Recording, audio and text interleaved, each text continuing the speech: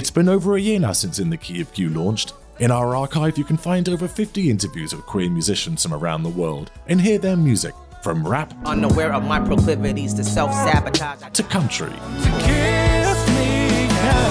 soul, and rock. These episodes are available on the main feed.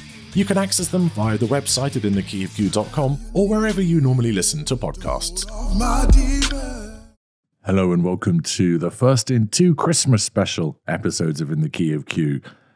The guest in this week's episode is, well, one of the family, really. He composed our theme tune and has been a brilliant supporter of the podcast. Please be aware, though, that there is extensive discussion of depression and including some references to suicide, so listener discretion is advised.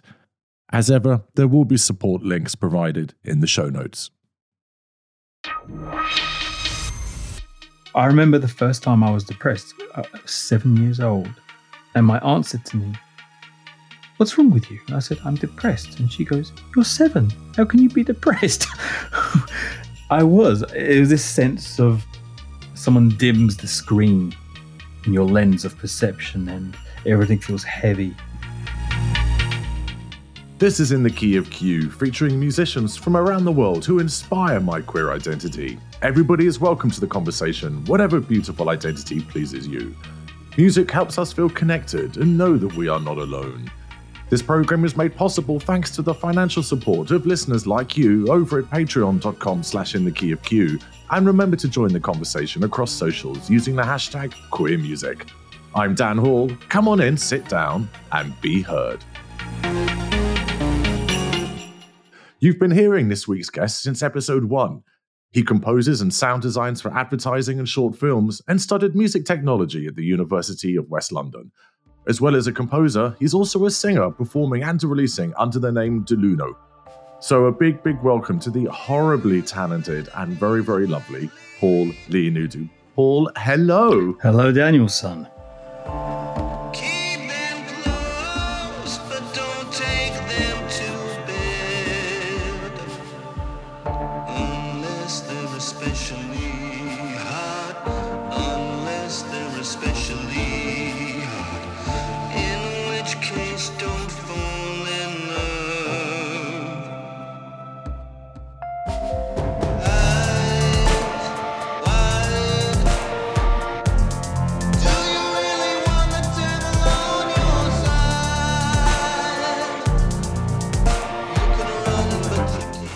I was born in North London, which is a bit of a cliche if you're Greek Cypriot. I remember my mum telling me that at about a year and a half old, the first sign that she saw that I loved music was that I was watching Bugsy Malone with my milk bottle, and I was lying on my back with my legs crossed, swinging my leg and kind of learning every single word to that musical. And I remember being so small that I didn't get that they were kids. They were like grown-ups to me, in terms of context. And then I started singing a bit of Tallulah, and then she got a bit worried. She goes, "Uh-oh, what's going on here?" Yeah. Warning signs. You should be singing The Boxer. Yeah, exactly. I sang that too. I sang all of them. Yeah, that's the thing. I embraced them all indiscriminately. What was your upbringing like? I had a very vivid imagination, and, I would talk to things and beings that weren't there, and I was so in my own world, and kind of music being this intangible thing that's just surrounding you. I just get swept up into music. I remember my mum playing Phantom of the Opera on vinyl, playing it really loud. And I remember hearing that main piece of music, and I could visualize the notes. I could see it. It was kind of like this symphony unraveling, like an animation in front of me. So yeah, I was very much in my own world. My mom said when she used to pick me up from school, actually, her eyesight was quite bad, but she could tell it was me because all the other kids are walking kind of very, uniformly, very slowly, and I'd be the one jumping up and down and spinning and deviating from the line. She goes, "That just summed you up. You were always singing," and I was a real joyful child. I remember laughing a lot, smiling a lot. But I also remember there's that tipping point where you kind of realize other kids aren't quite so expressive. And then and then you start getting singled out for it. And from quite a young age, I remember thinking, oh, I'm getting picked on for this. I'm getting singled out for this. And you start to see that there's a message that you're being fed, which is, what you are in your natural form is not okay or not accepted or is a point of ridicule. And I think, sadly, that's when I kind of started to retract into my shell, so. A lot of the time we get asked as queer people, when did you realize you were gay? And my stock answer to that has always been, I didn't realize I was gay. What I did is realize that other people thought I was wrong. Yeah, that's a really good way of looking at it.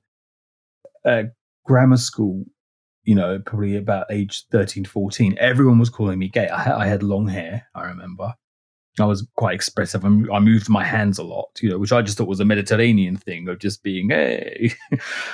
But it was I realized I was being called gay in all these different words, and I didn't even know what it meant. And I kind of thought, whether they thought I was or not, or I was just slightly different and a bit creative, I don't know what it was. But there also came a point where I did get bullied quite a lot, but I also played into it. So as in, there was one point where someone says, oh, you're queer, you're gay, whatever. And I said, yeah, I am. What are you going to do about it? I go, yeah, so if you snogged a guy, and then I'd be like, yeah. And I thought I'd play into it to kind of diffuse the situation, but actually it made it worse. I went to an all-boys school, which I don't recommend, by the way. But I remember I was sobbing in classroom, and all the other kids have left. All the other kids had left, sorry. And I remember just saying to the teacher, everyone hates me. No one likes me. And I think he kind of caught on to the fact that it was a gay-related issue. And he was a former priest and obviously very religious. And he just turned to me, he goes, well, I can't make people like you. And I thought, charming, that's nice. Choose your enemies wisely. I know that you despise me. Crawl into bed on your own. Crawl into bed on your phone. In the absence of love. So, Paul, you talked about you going from this outgoing, bubbly kid, and then I guess witnessing the gradual disapproval of the world around you, the sort of suburban world around you, of your outgoingness, and you gradually retreated into yourself. What did that feel like, retreating into yourself, and what did it look like? What was your behavior like? What were your thoughts like? Haven't really thought about it in these terms, so I'm just kind of mulling it over, because I think actually kind of putting on an act or pretending or at least holding certain parts of my personality back became second nature. Greek Cypriot grandparents, they loved me dearly, but devoutly religious and from a different world, so they always just thought gay equals evil. And I kind of had that level of understanding where I thought, well, they're from a world that can't comprehend it, and so I don't judge them for it. But then you fall into the habit of apologizing for who you are and apologizing for your existence, albeit under your breath and internally. I think I found myself becoming quite exhausted quite quickly, and a sense of imposter syndrome and what if I get found out. And that there's that constant feeling of looking over your back. And I remember people used to say to my mum, oh, Paul's too soft. You need to toughen him up. He'll be a sissy when he grows up. And so those things they stay in your mind, And to some extent as well, I kind of agreed with the wider opinion, or, I did believe that there was something wrong with me as well. So just pretend, hopefully no one will find out, and everything will be okay. But obviously that takes its toll after a while. And especially when your identity is still forming and you're figuring out who you are. You've spoken a bit about your Greek Cypriot identity. What does that mean to you? It means something different to me now than it did when I was younger. I mean, so growing up, single mother, she used to work a lot. So I spent a lot of time with my grandparents. And so I'd speak Greek to them, and I'd hear stories from the old days in the villages, and some very bizarre characters. If you go to the British Museum and look at Cypriot, ancient Cypriot specifically, artifacts, they look like bizarre, quirky, nutty clowns. They're just something really funny and endearing and childlike about them. I remember going with my friend Fiona, and she saw some of these statues. She goes, "Suddenly I understand you better, seeing that." I think there's such a rich tapestry to draw from, and it's wonderful to be a part of that. And then there's the more kind of less appealing side, where, you know, some of them used to be quite judgmental and narrow and a bit sexist, a bit homophobic, etc., etc. I think, you know, the younger generations are definitely getting better, but there was this weird sense of balancing and treading the line. But as a child and as an adult, being Cypriot, Greek Cypriot especially, I think, yeah, I appreciate what a special island it is. It's very, very beautiful, has quite a sad history. But there is a sense of magic, and I think that's the side I try to embrace. And how do you feel that weaves into your British identity? Growing up, see, this is less politically, it's less politically correct to say this these days, or less PC to ask someone a question, because someone would say, "Where are you from?" I'd say London or Rochester or wherever. They don't know where you're really from. It's basically saying, tell me the origin of your otherness, isn't it? That's really what they're saying. They're saying, I look at you and you look like the other. And I remember going to Cyprus on holiday, and they'd be like, "You're English.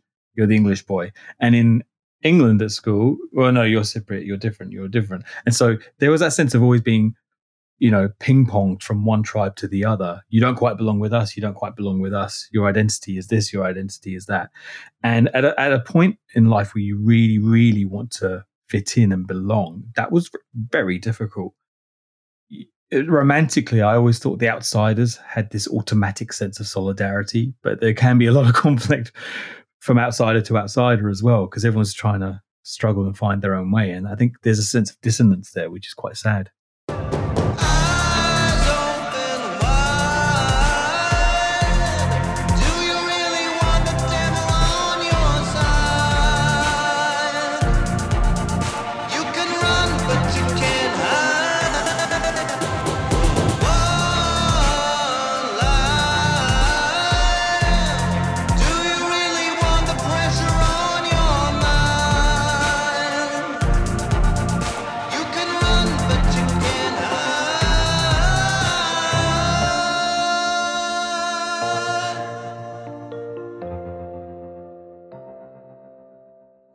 What is the adult Paul like? So he's left school. So who is this person that is thrown out onto the world? God, you pick some tough questions, don't you? All right, let's just put myself in the therapy session. Okay. Listen, I'm still that sensitive kid. I still have a great sense of magic and imagination. Unfortunately, you know, there've been some very, very traumatic incidents in my life. I know, I think we all have things that scar us and shape us. And as you know, through our friendship, that, you know, depression and anxiety have reared their heads several times in my life. And there was kind of a coming out when I first admitted I had depression. And that was interesting. And I was almost too ashamed to admit that too. That's a running theme, this internalized shame and this sense of what you are isn't okay. It's not okay to be depressed. It's not okay to be gay. It's not okay to be sensitive. It's not okay to be not as masculine as you know, cowboys who brand cattle or whatever. So I think the grown-up me now is more accepting of the darker aspects of my psyche, and to realize that if you are depressed or anxious, you know, I remember in a therapy session, I can't remember who said it, but there's a sense that your brain is just trying to keep you safe. And so it will try and lock you down and make you more lethargic and make you want to stay at home and protect yourself. Because that's just it. You've had something traumatic happen to you in a certain sphere of life, somewhere out in your travels. And your brain is just simply slowing down, trying to keep you in a lockdown, in a sense. For those who haven't experienced it, can you help create a 360 picture of what that experience is like? All right. Well, let me start with anxiety because I find that one easier to describe. And I remember writing a blog about this because I've nearly taken my life on a few occasions.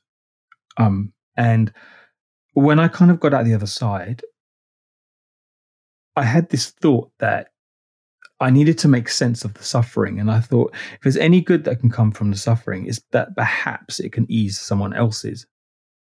One day, I felt like I had pre-exam nerves, pre-driving test nerves. I felt like I'd just received terrible news about a death or something like that. And then the house was on fire. And the anxieties of all of those things combined were just condensed into a tiny ball. And that was with me for most of the day, for several weeks, several months. And it became torture. It was awful. And there's a degree of suffering that just seems so senseless because, rationally, I know I'm okay. I'm safe in the space that I'm in right now. But something was spiraling out of control. And a lot of people would say to me it's the opposite, but I always felt that anxiety exhausted me to the point of depression, whereas a lot of people would say actually depression will trigger the anxiety. And who's to say? But that was my experience of anxiety. And after that, I was heavily medicated. And even though I will say that the medication did save my life, it comes at a price. You're addicted, you're foggy, your brain is a bit kind of cloudier, and there are other issues, let's say that. So, for me, medication wasn't the solution, but it did save my life and is one of many stepping stones. I remember the first time I was depressed. I was 7 years old, and my aunt said to me, "What's wrong with you?" And I said, "I'm depressed." And she goes, "You're 7. How can you be depressed?"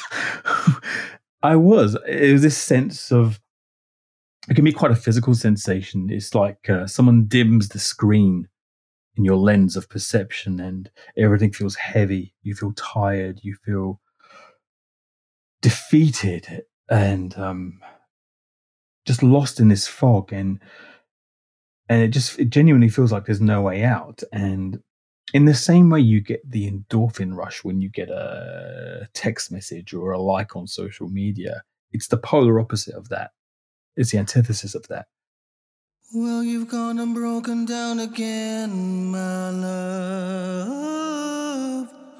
But you got a little strength left.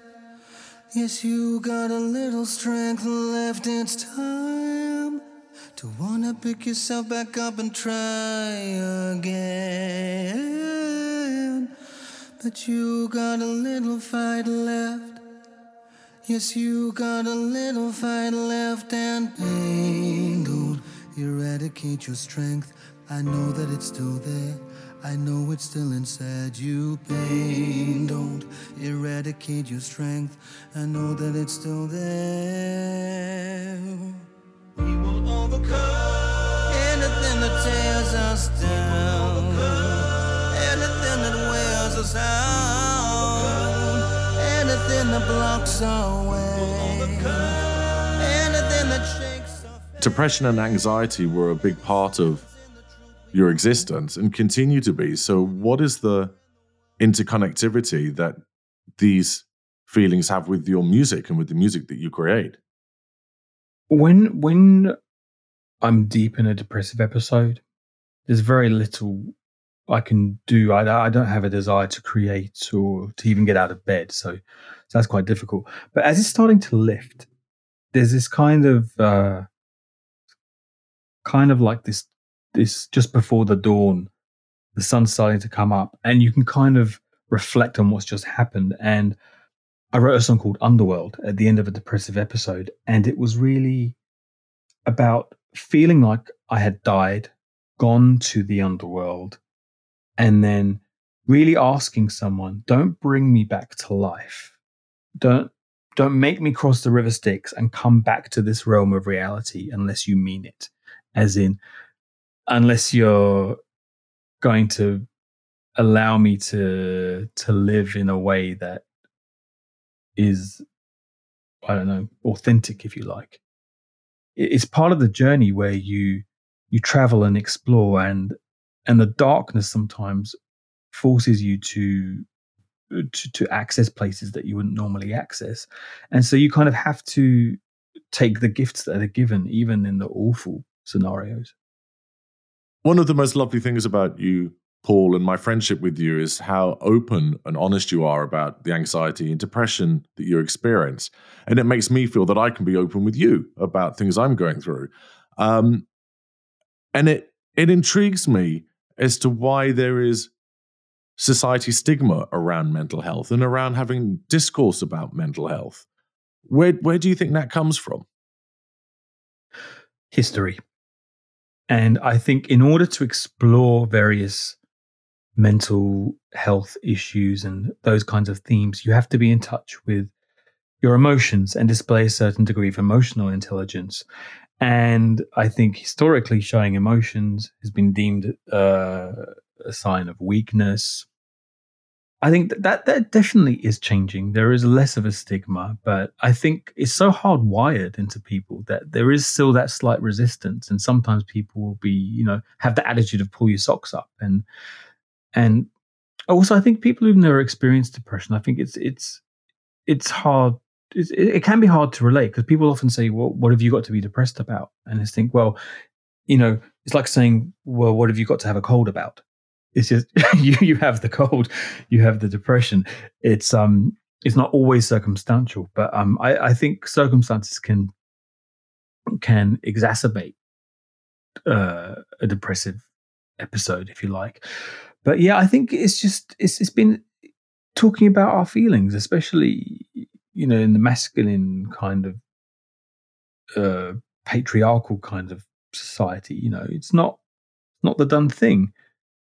You talked about going through multiple episodes, multiple periods of anxiety and depression, and multiple points where you were feeling suicidal. And yet here you are recording this podcast. So you've clearly found solutions enough that rather wonderfully you are here today. Could you share with us some of your coping mechanisms that you have discovered over the years? Yes. Silence is what nearly killed me the first time. Silence and shame and keeping quiet. They nearly killed me. And those were the things that I was encouraged to do. Don't talk about this. Don't say this. Don't admit that you're feeling this way. Don't admit that. And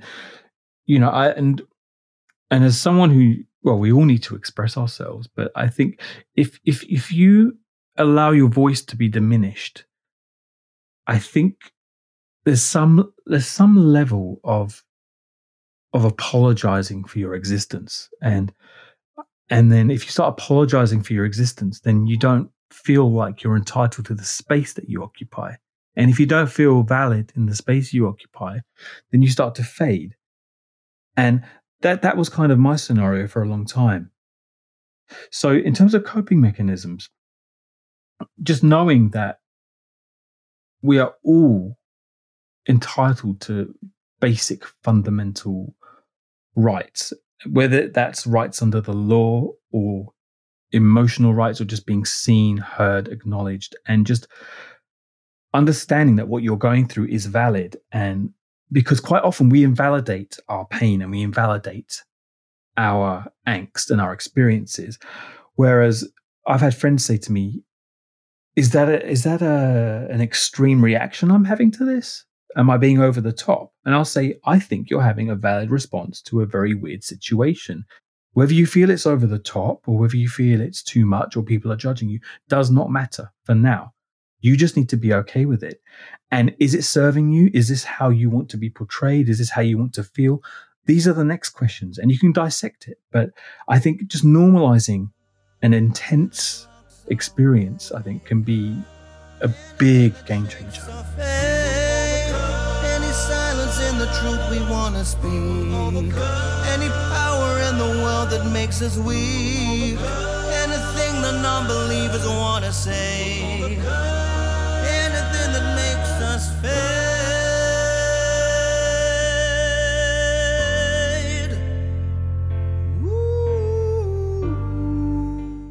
I've composed music, fine, for commercials, for short films and whatever. And, that music serves a purpose and it was done for a reason. And it's not the most freeing experience, but you're still using the skills of your craft to deliver something that is needed. And then on the other side of things, I've been, I'm a singer-songwriter, but I've always remained behind the scenes because it ties back into that apologizing for your existence. You cannot be apologetic for your existence and then go up on stage and own the stage and be proud of what you've said. The two things just don't marry up. So I've done a lot of work on myself in therapy and just, understanding that, I have as much right to stand on stage as someone else. But, I had to ask the question, why can I champion someone else, a contemporary, a peer? Why can I champion them going up on stage, yet not champion myself? So why would you treat someone else with the grace that they deserve, but not yourself? Well, it ties back to everything we've been talking about. I think ultimately low self-esteem, there are still echoes of that apologizing for who you are and then not fully accepting it. But there comes a point, I think, did I create music for me? Yes. Did I create it to be heard? Also, yes. And I'm someone who always says that let the material speak for itself, but the material can't speak for itself if I don't give it a platform to be able to speak in the first place.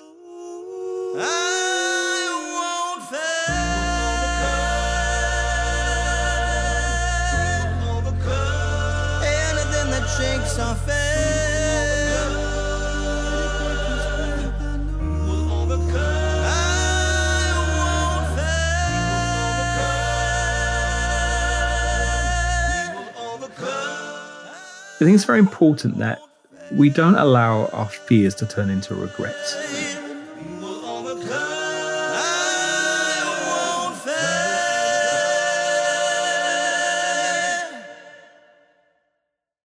Even saying I'm gay in certain spheres still gives me that sense of dread.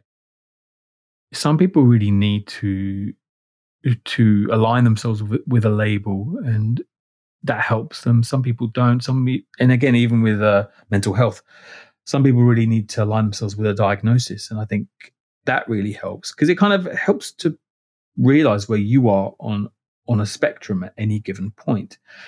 But I don't think I'll ever be entirely okay because in the sense that I know that somewhere out there, some people are going to have a problem with who I am and through something that's not my fault. And for some reason, there's this I just find it sad. And I think that sadness triggers a little bit of reluctance, if you like. Paul, what do you think your 15-year-old self would think of you? Oh, gosh. I think he'd be impressed that he'd be impressed with some of the songs we've written or we would have written. He'd be, dare I say this, he'd be impressed that we're still alive. And I do mean that in a serious but kind of comical way. He'd be impressed we've made it so far, actually. What queer artists are you listening to at the moment? Well, I'm a big fan of John Grant. I love him. I think his lyrics are just fantastically clever, and and the energy behind his music is fantastic. Yeah, Queen of Denmark is probably one of my favorite albums. Really? Yeah. Yeah. I discovered him through the film Weekend, which used a couple of his tracks, and gosh, incredible album. Oh, I didn't know him when I watched that film, actually, and I was just I fell in love with that film. It was just, it really got to me. And I know you've had him on as a guest, and he's one of my musical partners in crime, but Memory Flowers, Andy Pisanu. The impossibly handsome Andy. Yes, and impossibly talented too. He's just, I listened to some of his songs, and it's so nice when you have a friend who is genuinely talented and you really genuinely like the music they create. There's none of this having to, oh yeah, it's really good, yeah, nice one. I wholeheartedly am one of his biggest fans. And I have to say, Paul, that's also how I feel about you. So now you can know how I feel when I hear your music. Oh, stop. Thank you. I appreciate that. Wow. But also I listen to a lot of 80s music, and Mark Almond. I love his voice. Some of his chanteuse stuff is just incredible. The talk song material that he was doing, especially in the 90s. And I think Nonstop Erotic Cabaret is another one of my favorite albums. He's just got such an incredible voice. Yeah, absolutely. And it's kind of nice having grown up in the era of 80s music. I kind of grew up on Eurythmics, and God, who else did my mom play in the car? She'd play Eurythmics, The Pretenders, all that. Fantastic songwriters. And, those songs really, I ask myself, do I like that stuff because it's a nostalgia type thing, or would I like it if I discovered it today? And I think no, there was some really, really great stuff. And also, you blew my mind when Tina Turner, when I had no idea Bucks Fizz wrote and recorded What's Love Got to Do With It the first time. I literally mind blown, and I love their version as well. I am the earth and you are the sun. I am the player, you are the fun. We got the rhythm, we got the soul. I make you laugh until you lose control. I am the music, you are the dance. I am the game and you are the chance. I am the fire, you are the light. I make you laugh until you lose your mind.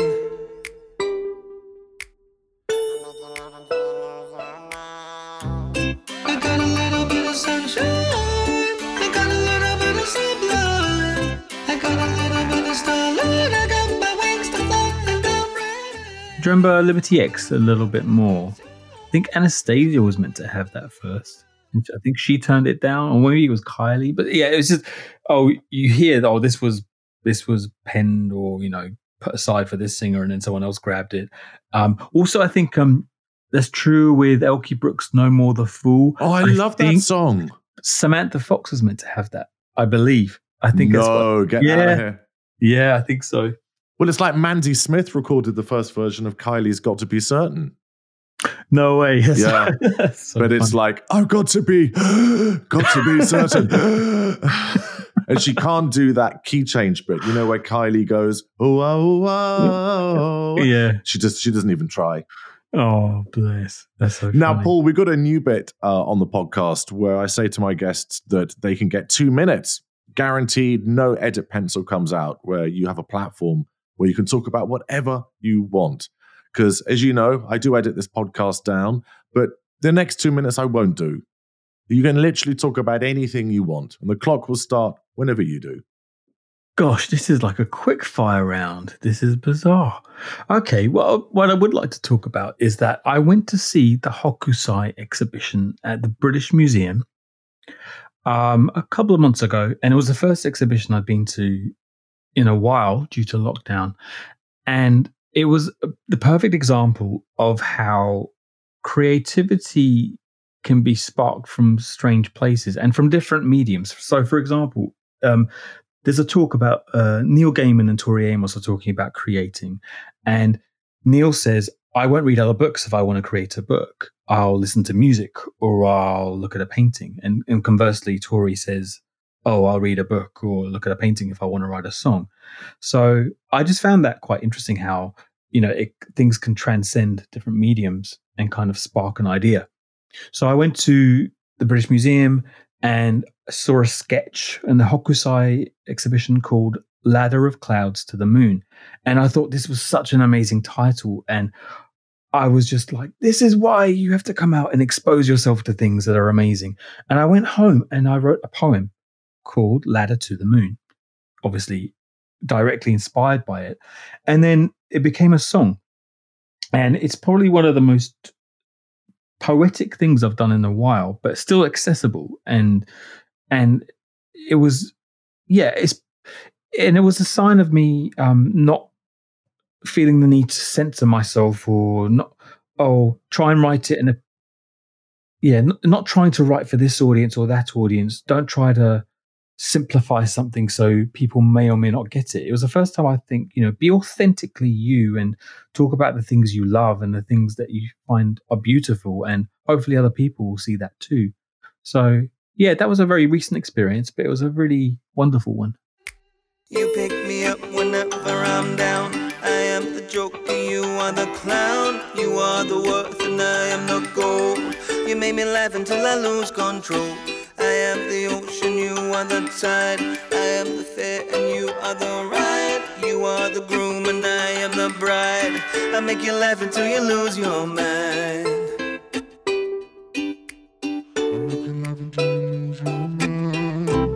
I got a little bit of sunshine. I got a little bit of sublime. I got a little bit of starlight. I got my wings to fly. Now, Paul, for those people who are falling in love with your music, where can people find you online?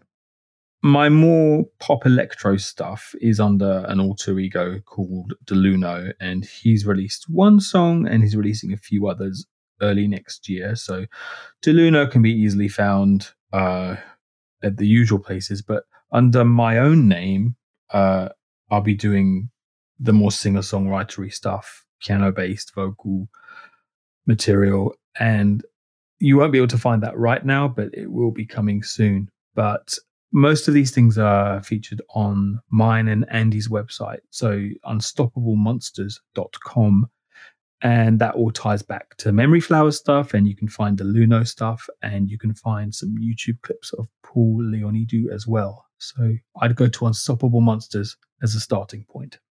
Thank you, Paul. We've been listening to a lot of your music throughout this podcast, but I think we've been saving the best till last. And if there was one song that would act as a gateway into your catalogue to people that didn't know your material, what would that song be and why? It would actually be Ladder to the Moon. And I'll tell you why, because at the core of it is it's piano and strings, and it draws on influences like Simon and Garfunkel, like Cat Stevens, like the people who really inspired me. And I think if you just want an authentic look at who I am when I'm not censoring the work and just allowing it to flow, then I think that is an accurate depiction of who I am and who I'm happy to be as an artist. Time, you wait for no one. Even if I weigh down your shoes. Time, you wait for no one. Even if I bore you with my blues. And I take you by the hand to stop you moving by so fast. But you just stretch my hand. And I build a ladder to the moon, made of clouds to reach you. And I build a ladder to your heart, made of songs to teach you. Why, oh why can't you see me waiting by so patiently? With time, you wait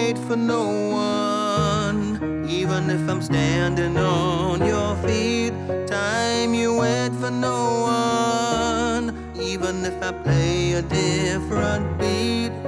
And I take you by the hand to stop you moving by so fast, but you just stretch my hand.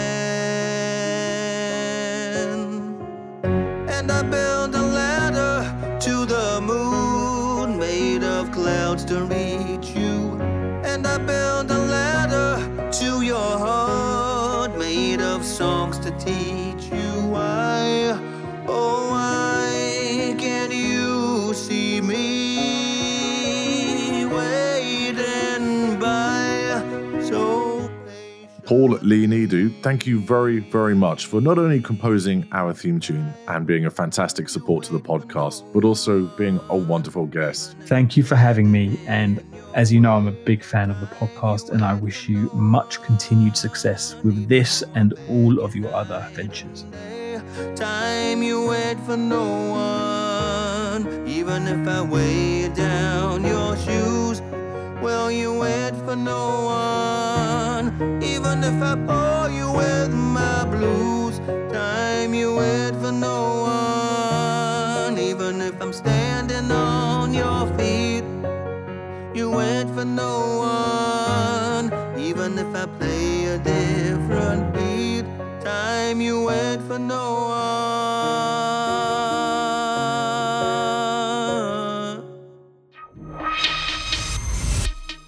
Many thanks for listening to this episode with the lovely Paul Lee Nidu. And remember to listen to him on the usual platforms and find links to his homepage in the show notes. We have exclusive Key of Q content over at patreon.com/inthekeyofq. And there you can join other listeners by supporting the show's production costs for as little as $5 a month. Tell me what you thought about today's episode on social media using the hashtag queermusic, or email me direct on podcast@inthekeyofq.com. And rate and review the show on your podcast provider. It really, really helps. Our theme tune, of course, is by the wonderful Paul Lee Nidu at unstoppablemonsters.com, with our press and PR by Paul Smith. And many thanks to Kaj and Murray for their support. The show is presented and produced by me, Dan Hall, and made at Pup Media. Well, that's all from me. Go listen to some music, and I'll see you next Tuesday.